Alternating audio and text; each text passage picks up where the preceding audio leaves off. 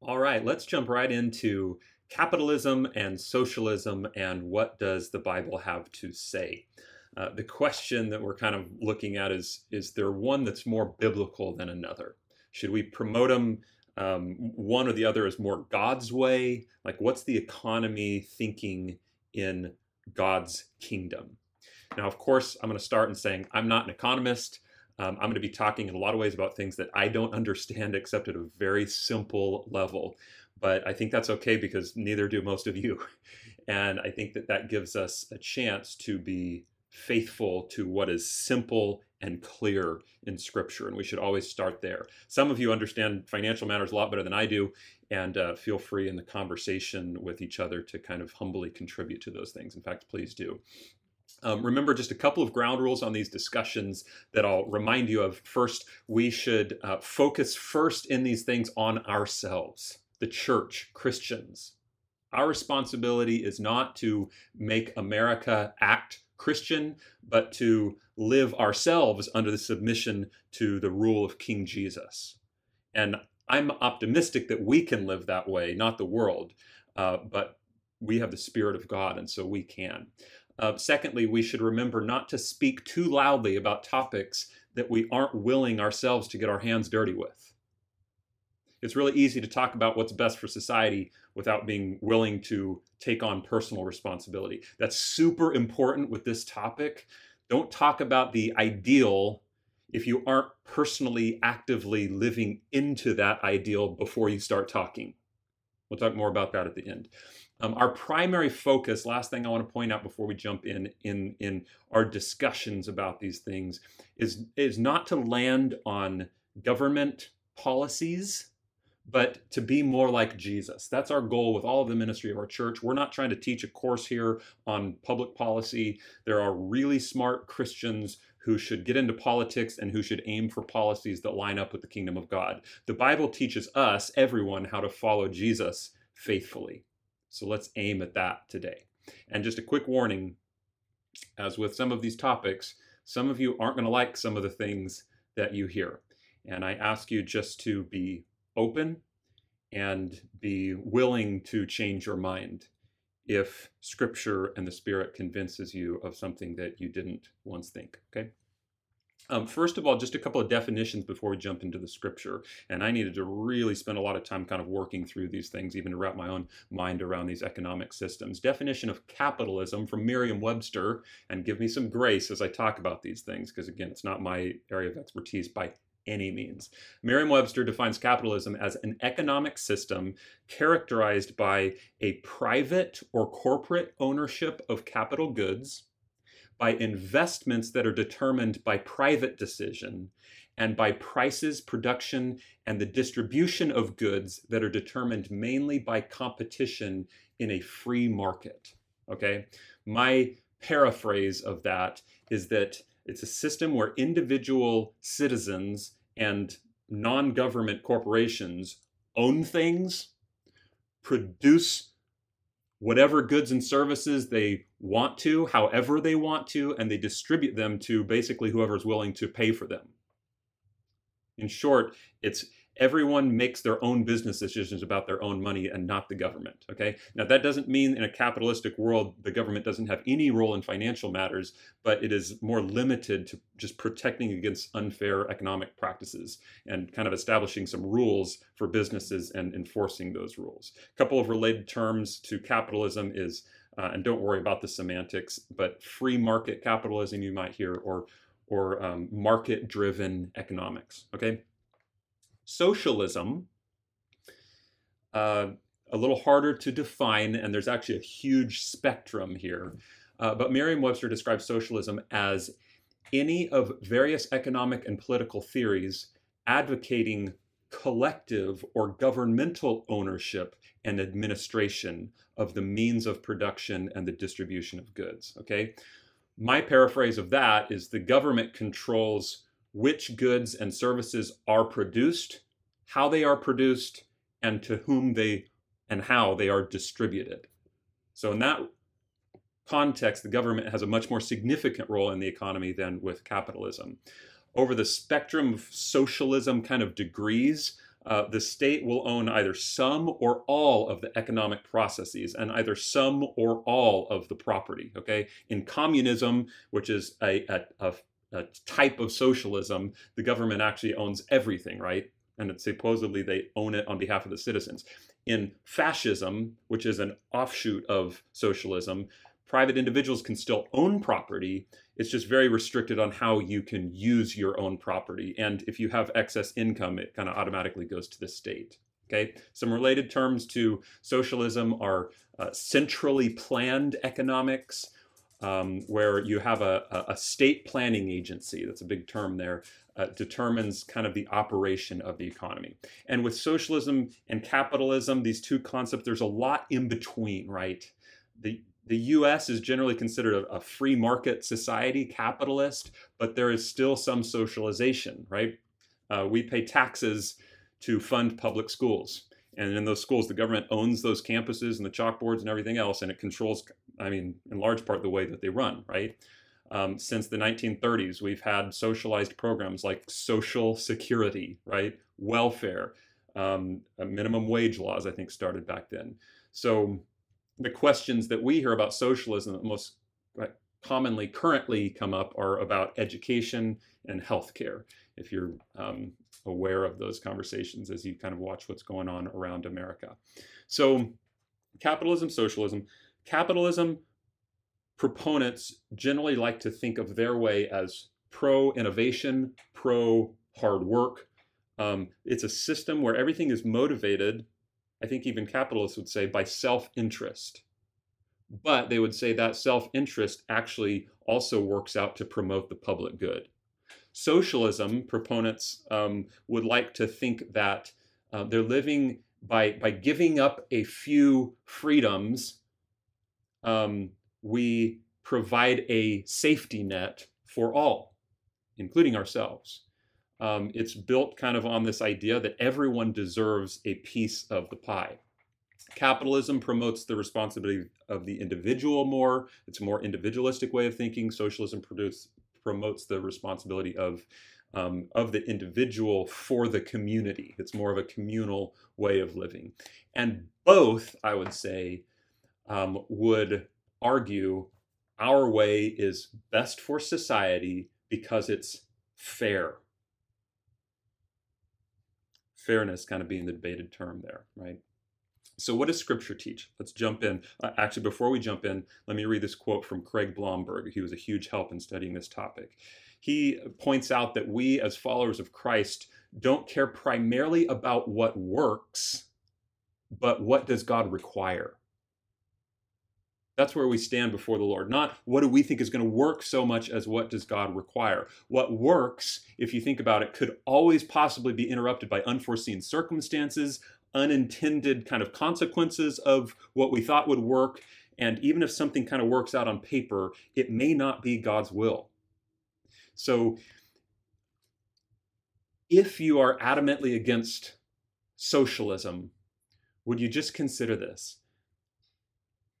The greatest commandment is to love God and to love people, right? To love others. What if that means giving up some of your rights? What if that means giving up some of your freedoms, your property, your profit?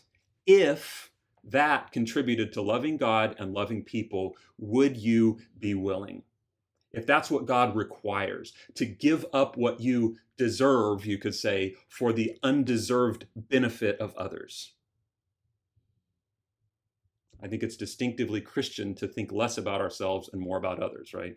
Well, that's not fair. Okay, but that's what maybe Scripture calls us to in a way, right?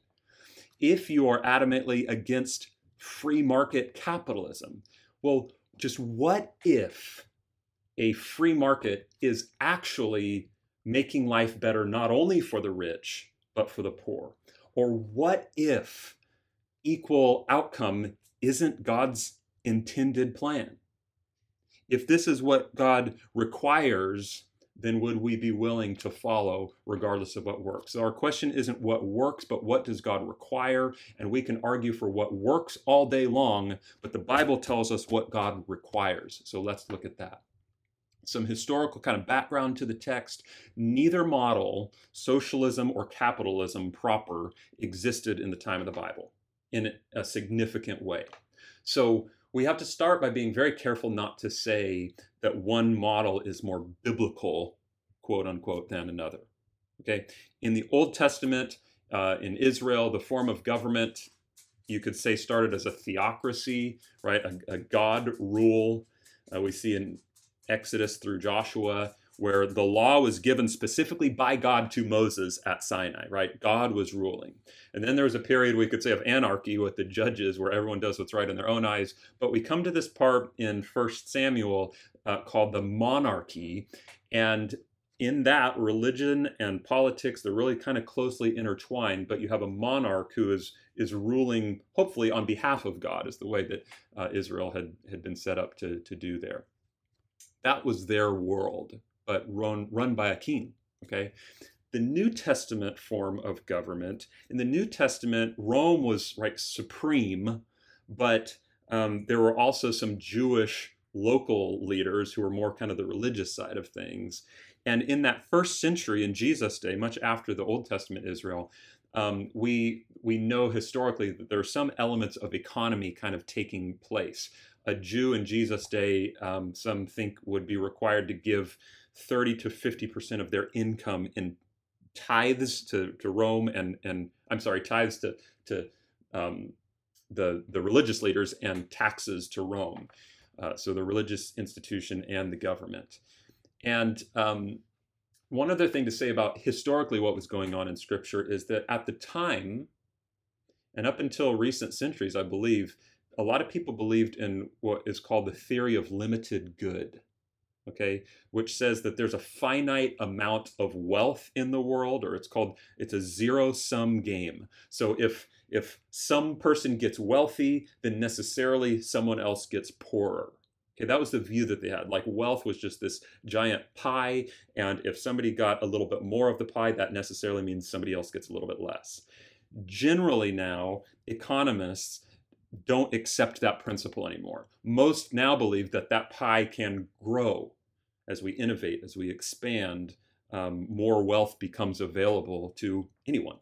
So because the Bible doesn't address capitalism or socialism, or that's not the world that they lived in, it doesn't say anything directly about it. We have to learn from principles. And so those are the principles I want to bring to your attention now. First, we'll look at some capitalistic looking principles in the Bible, and then we'll look at some socialistic looking principles in the Bible, and then maybe some that share and some differences. So first, capitalism, or capitalistic kind of ideas that our modern capitalism seems to line up with in Scripture, okay? First, the Old Testament. In the Old Testament, private property was a right of individuals, and it was seen as good, and it was owned by an individual. In Numbers and Deuteronomy, the Promised Land is given to the 12 tribes. They were to pass down that property to their descendants, and you could easily argue that God gave them each ownership of part of the land. We also see in the 8th and the 10th commandments that you shouldn't steal, and you shouldn't covet your neighbor's wife, house, servants, ox, donkey, anything of your neighbor's. Inherent, if you think about it, in those commands of don't steal, don't covet, is that people can rightly own property. And it's good, and you shouldn't take it or want it. Another kind of capitalistic principle, maybe in the Old Testament, is, like, as far as I can tell, there was a flat tax for Israel. The tithes were 23% approximately of somebody's income. Now, it's not inherent to socialism, but generally the thought in socialism is that the richer you are, the higher percentage you should give, right? That's redistribution of wealth. But that's not how God set up things in Israel to function, okay? In the New Testament, in Acts 5, just mentioning some things we kind of see throughout here. Ananias and Sapphira, remember them? They sell some property, and they laid the profit from that property, some of the profit, at the apostles' feet, so that the apostles could distribute to anybody who had need. Well, they are rebuked, remember, and killed because they lied by keeping part of it for themselves, saying they gave it all. Okay, the sin was their lying in that. It's pretty clear from Acts chapter 5. In verse 4, Peter to, I believe it's Ananias, makes a private property positive statement. He tells Ananias, while it remained unsold, did it not remain your own? And after it was sold, was it not at your disposal? Okay, so it was okay for you to own that. What was not okay was that you lied about it.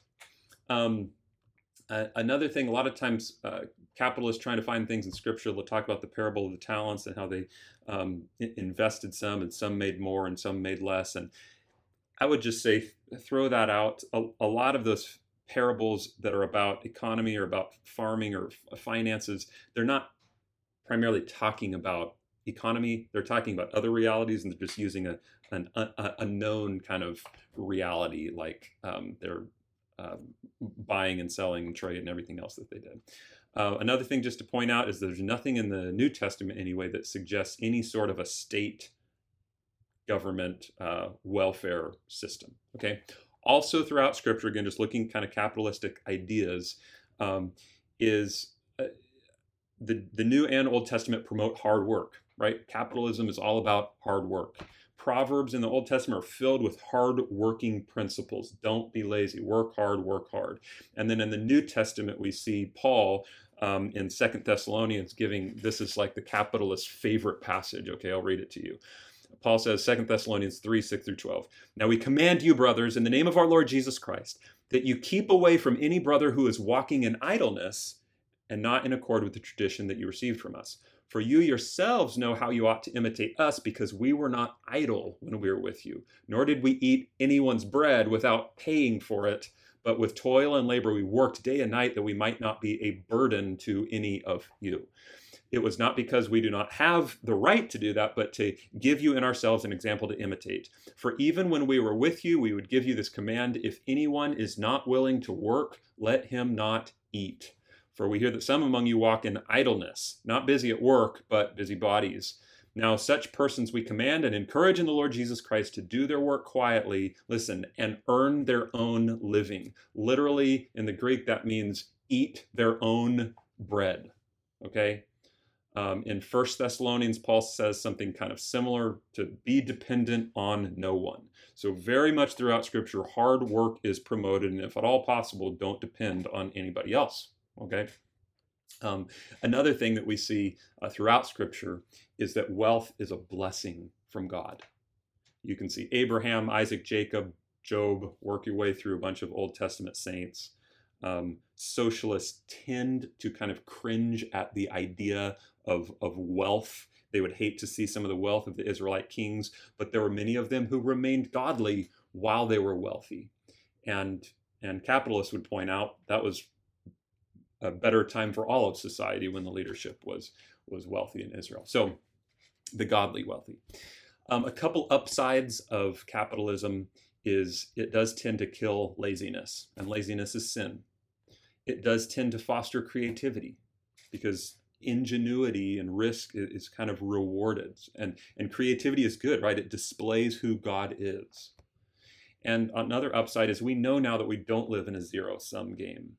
And so when wealth is created, it can and has lifted the overall standard of living for everyone, which we should celebrate.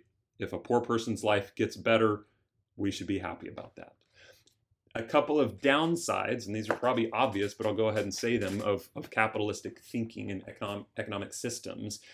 Greed or materialism is there is a strong propensity for people to head in that direction, sinful people.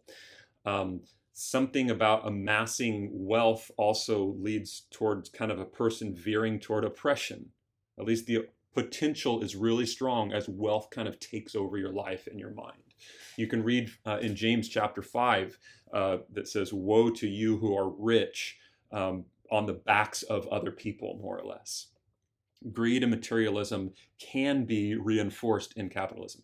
Also, there could become very easily an unhealthy view of stewardship.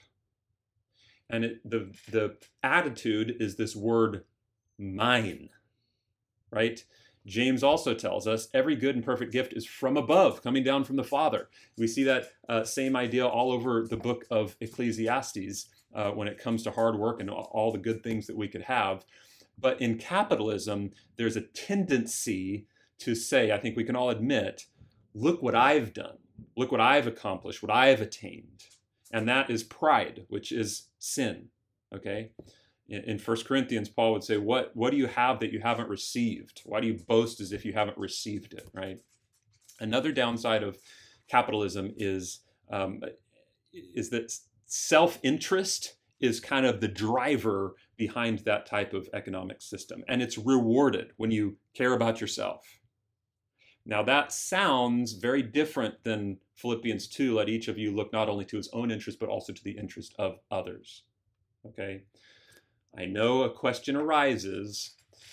If capitalism is driven by self-interest, yet it provides a good outcome for everyone, or better for everyone to some extent, is it better? Does the means justify the ends? And I will just answer that a little bit by saying what I said at the beginning. We're to care less about what works and what does God require of us. And he requires our obedience in every way, leaving the outcome to him.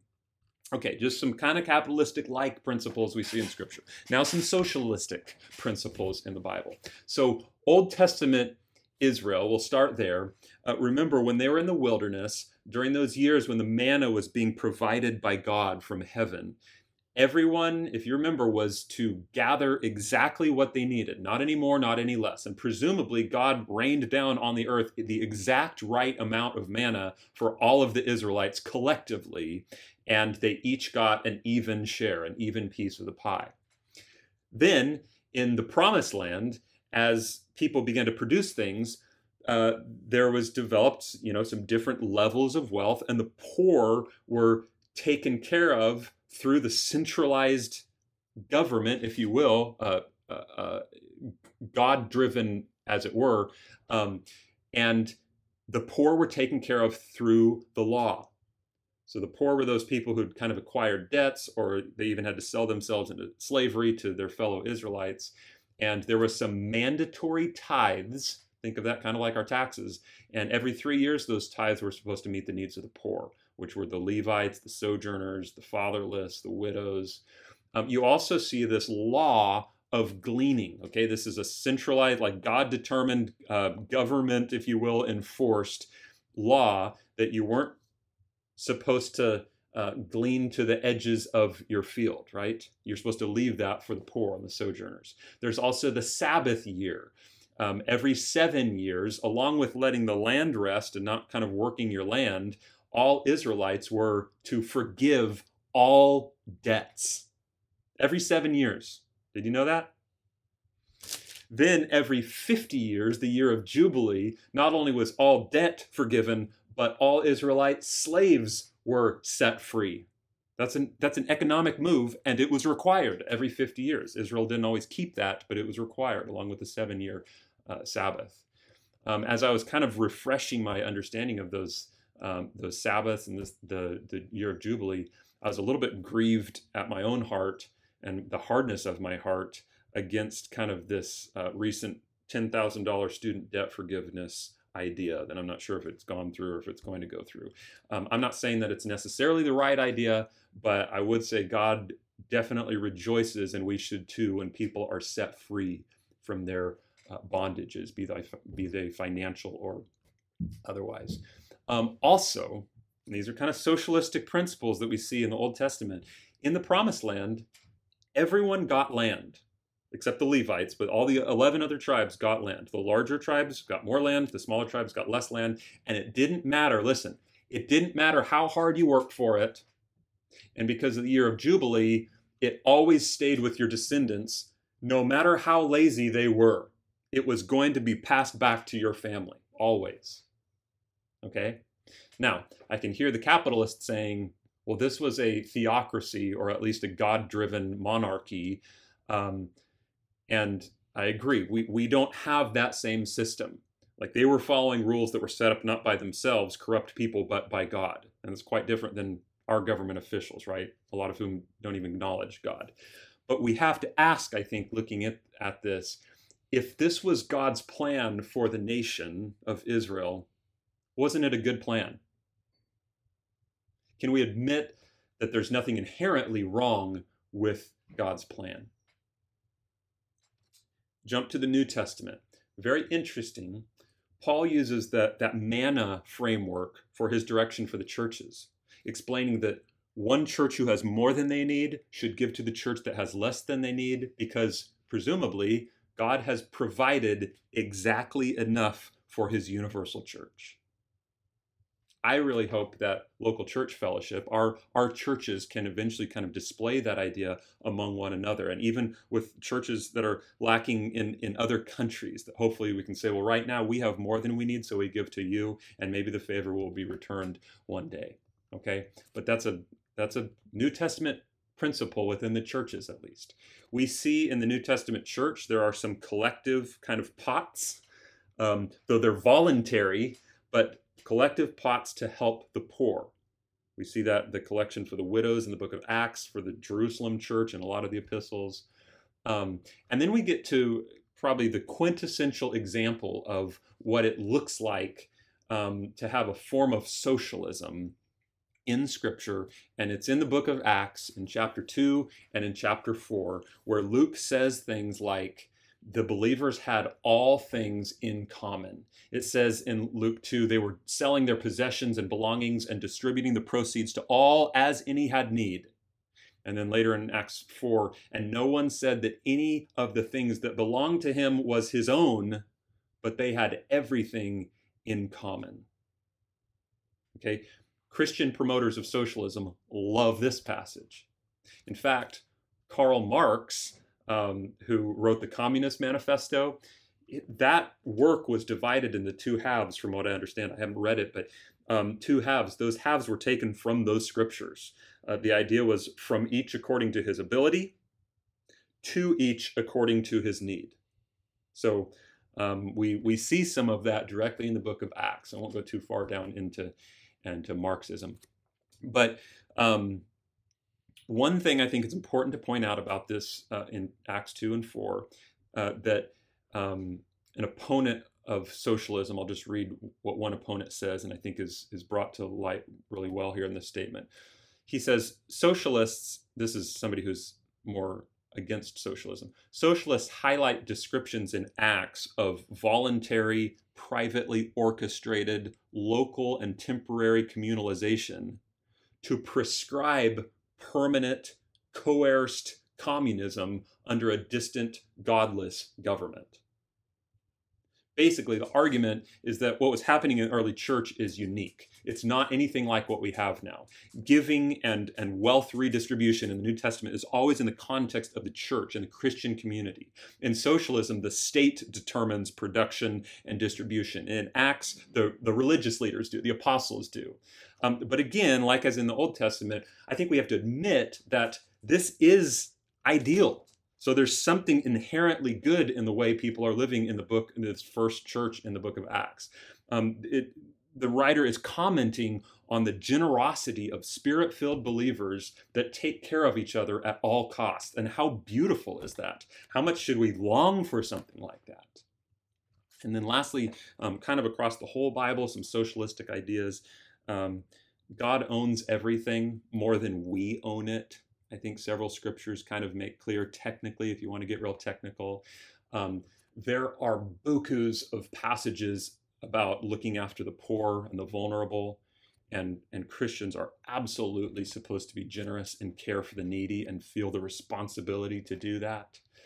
And just God's example himself, he demonstrates to us a love that is undeserved.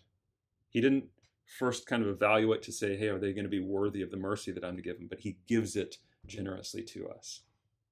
So some of the upsides of socialism is it can be seen as compassionate. It's caring for, because we're thinking communally, it's caring for people who are in difficult circumstances. It's providing safety nets for people who are having a hard time getting by.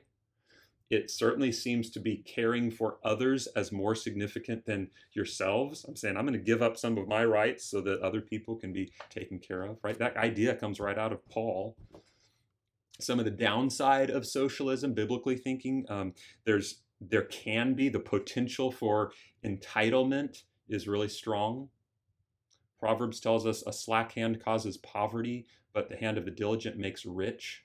Okay, so kind of the way I explain things when I'm teaching about biblical stewardship is I say, hey, our attitude, here's what it should be. What's mine is yours, not what's yours is mine. Okay, I need to be willing to give up what I have, but I'm not to demand what you have for myself. What's mine is yours, not what's yours is mine. Okay, and we try to be especially careful as Christians not to talk about what we deserve and not to be entitled, right? Because we know where that leads. Another potential in socialism, and I think we're just trying to be honest about these things. I think people would agree. There's great potential for envy, which is sin. Why do we covet? I mean, you could say this of capitalism too, but why do we covet? Because that person over there has more or has better than what I have. And we say, well, that's not fair. Well, that's not Christ-like, okay? So envy is sin. There's also potential for laziness, which is sin. And then lastly, there's potentially a lack of personal accountability from both directions. As a poor person, I can potentially choose to be irresponsible because the community is necessarily going to pick me up in a socialistic system, or a lack of responsibility to the richer who say, well, I just want to kind of be hands off and have no real connection with hurting people because I just kind of want to let the government take care of it and let them get in the weeds on that. Now let me jump into some similarities between the two systems. This comes from Craig Blomberg. Neither system adequately acknowledges the depravity, the depth of human depravity and sin that the scriptures teach us remains in all human beings, even redeemed ones. Neither socialism or capitalism can deal with sin. So I think it's safe to say that whoever has the decision-making power in the economy, whether it's an individual or whether it's a group of individuals, so long as they're not God, they will corruptly utilize resources to some extent. How interesting that the sin we primarily worry about in a capitalist society is the greed of the rich, but the sin that we worry primarily about in a socialistic society is the envy of the poor, both of which attitudes, greed and envy, say, I deserve.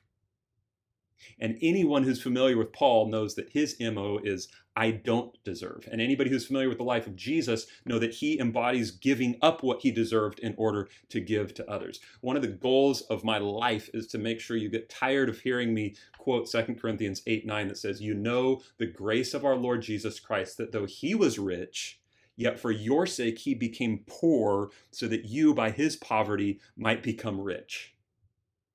That's what Jesus did, and it's literally impossible in capitalism or socialism to emulate that without the Spirit of Christ in us directing us. I'll say, without going into it, I wish I could, but either system is helped the more Christianity is included into it, or the more Christians are participating in that system. I'll leave that for you to kind of check out historically what's going on with that. And then lastly, some similarity is that neither system can produce biblical stewardship. All right? And that also comes from Craig Blomberg, and I think that kind of speaks for itself. We need the Spirit of God to be doing a work in us. Now, lastly, let's look at some kingdom principles, those that kind of rise above capitalism or socialism. And I will say I'm super excited about these because these are impossible without Jesus. We have something to show to the secular world around us that is an economy that can blow their minds because they can't accomplish this. First of all, as people of faith, we are called to be extremely generous to those in need. That's a kingdom of God perspective. We give without being required. The Old Testament required and kind of set the standard for giving, but the New Testament goes beyond. It says we should give of our own cheerfulness and free will, not reluctantly or under compulsion. It's like the Macedonian churches we read about. Even though they were poor, they were overflowing with generosity. The world gives when they're obligated to. In God's kingdom, we give because we choose to. The world gives when they kind of feel like everyone else is giving their fair share, but in God's kingdom we give no matter what anyone else gives, and probably more than anyone else gives if we truly understand the grace of God. So it's voluntary redistribution of wealth. It's the way that both James and John preaches. James argues it as the primary example of saving faith. If a brother or sister asks you for something, if they're poor, needing clothes, and you say, go be warmed and well fed without giving them the things needed for the body, what good is that? He's saying that's not real faith, that's dead. That's James's quintessential example of genuine faith. Someone else lacks, and you voluntarily give them what they need. Okay, John describes genuine Christ-like love when he says, if you have the world's goods, yet you see your brother in need and you close your heart against him, how does the love of God abide in you? And he goes on to say, or before that he says, we should even be willing to lay down our lives for somebody. I don't have time to develop it, but there is a repeated concept in Scripture that God gives some people more and some less, so that those with more will give to those with less, that they could both be blessed and that God will give glory. So the sum total of the resources of the world is enough for everyone, more than enough. And we, as the people of faith who know this supernaturally generous grace of Jesus, are called to recognize this, trust God for our needs, and give extremely generously when we have more than we need. Our leftovers go to those who lack what they need and legitimately cannot get them. Now, practically, we kind of try to soften this, but I think the most mature of us will take that to heart. Philippians says, my God will supply every need of yours according to his riches and glory in Christ Jesus. Whoever closes his ear to the cry of the poor will himself call out and not be answered. We've already said that hard work is good in God's eyes, but let's add this, that we work not only for our sake, but for the sake of others. Paul says that in Ephesians 4. There are responsible ways to give that we could talk about, specifically to those who are unable to work, widows, orphan children, sojourners, the sick.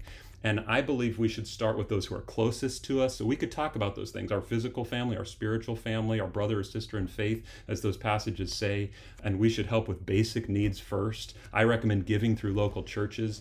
But this is all applicable. Being generous is applicable whether the government is caring well for people or not, no matter what the economic system that we find ourselves in. The Christian capitalist is happy to give away well beyond what the government takes out of their paycheck, and the Christian socialist gives regardless of if it comes out of their paycheck.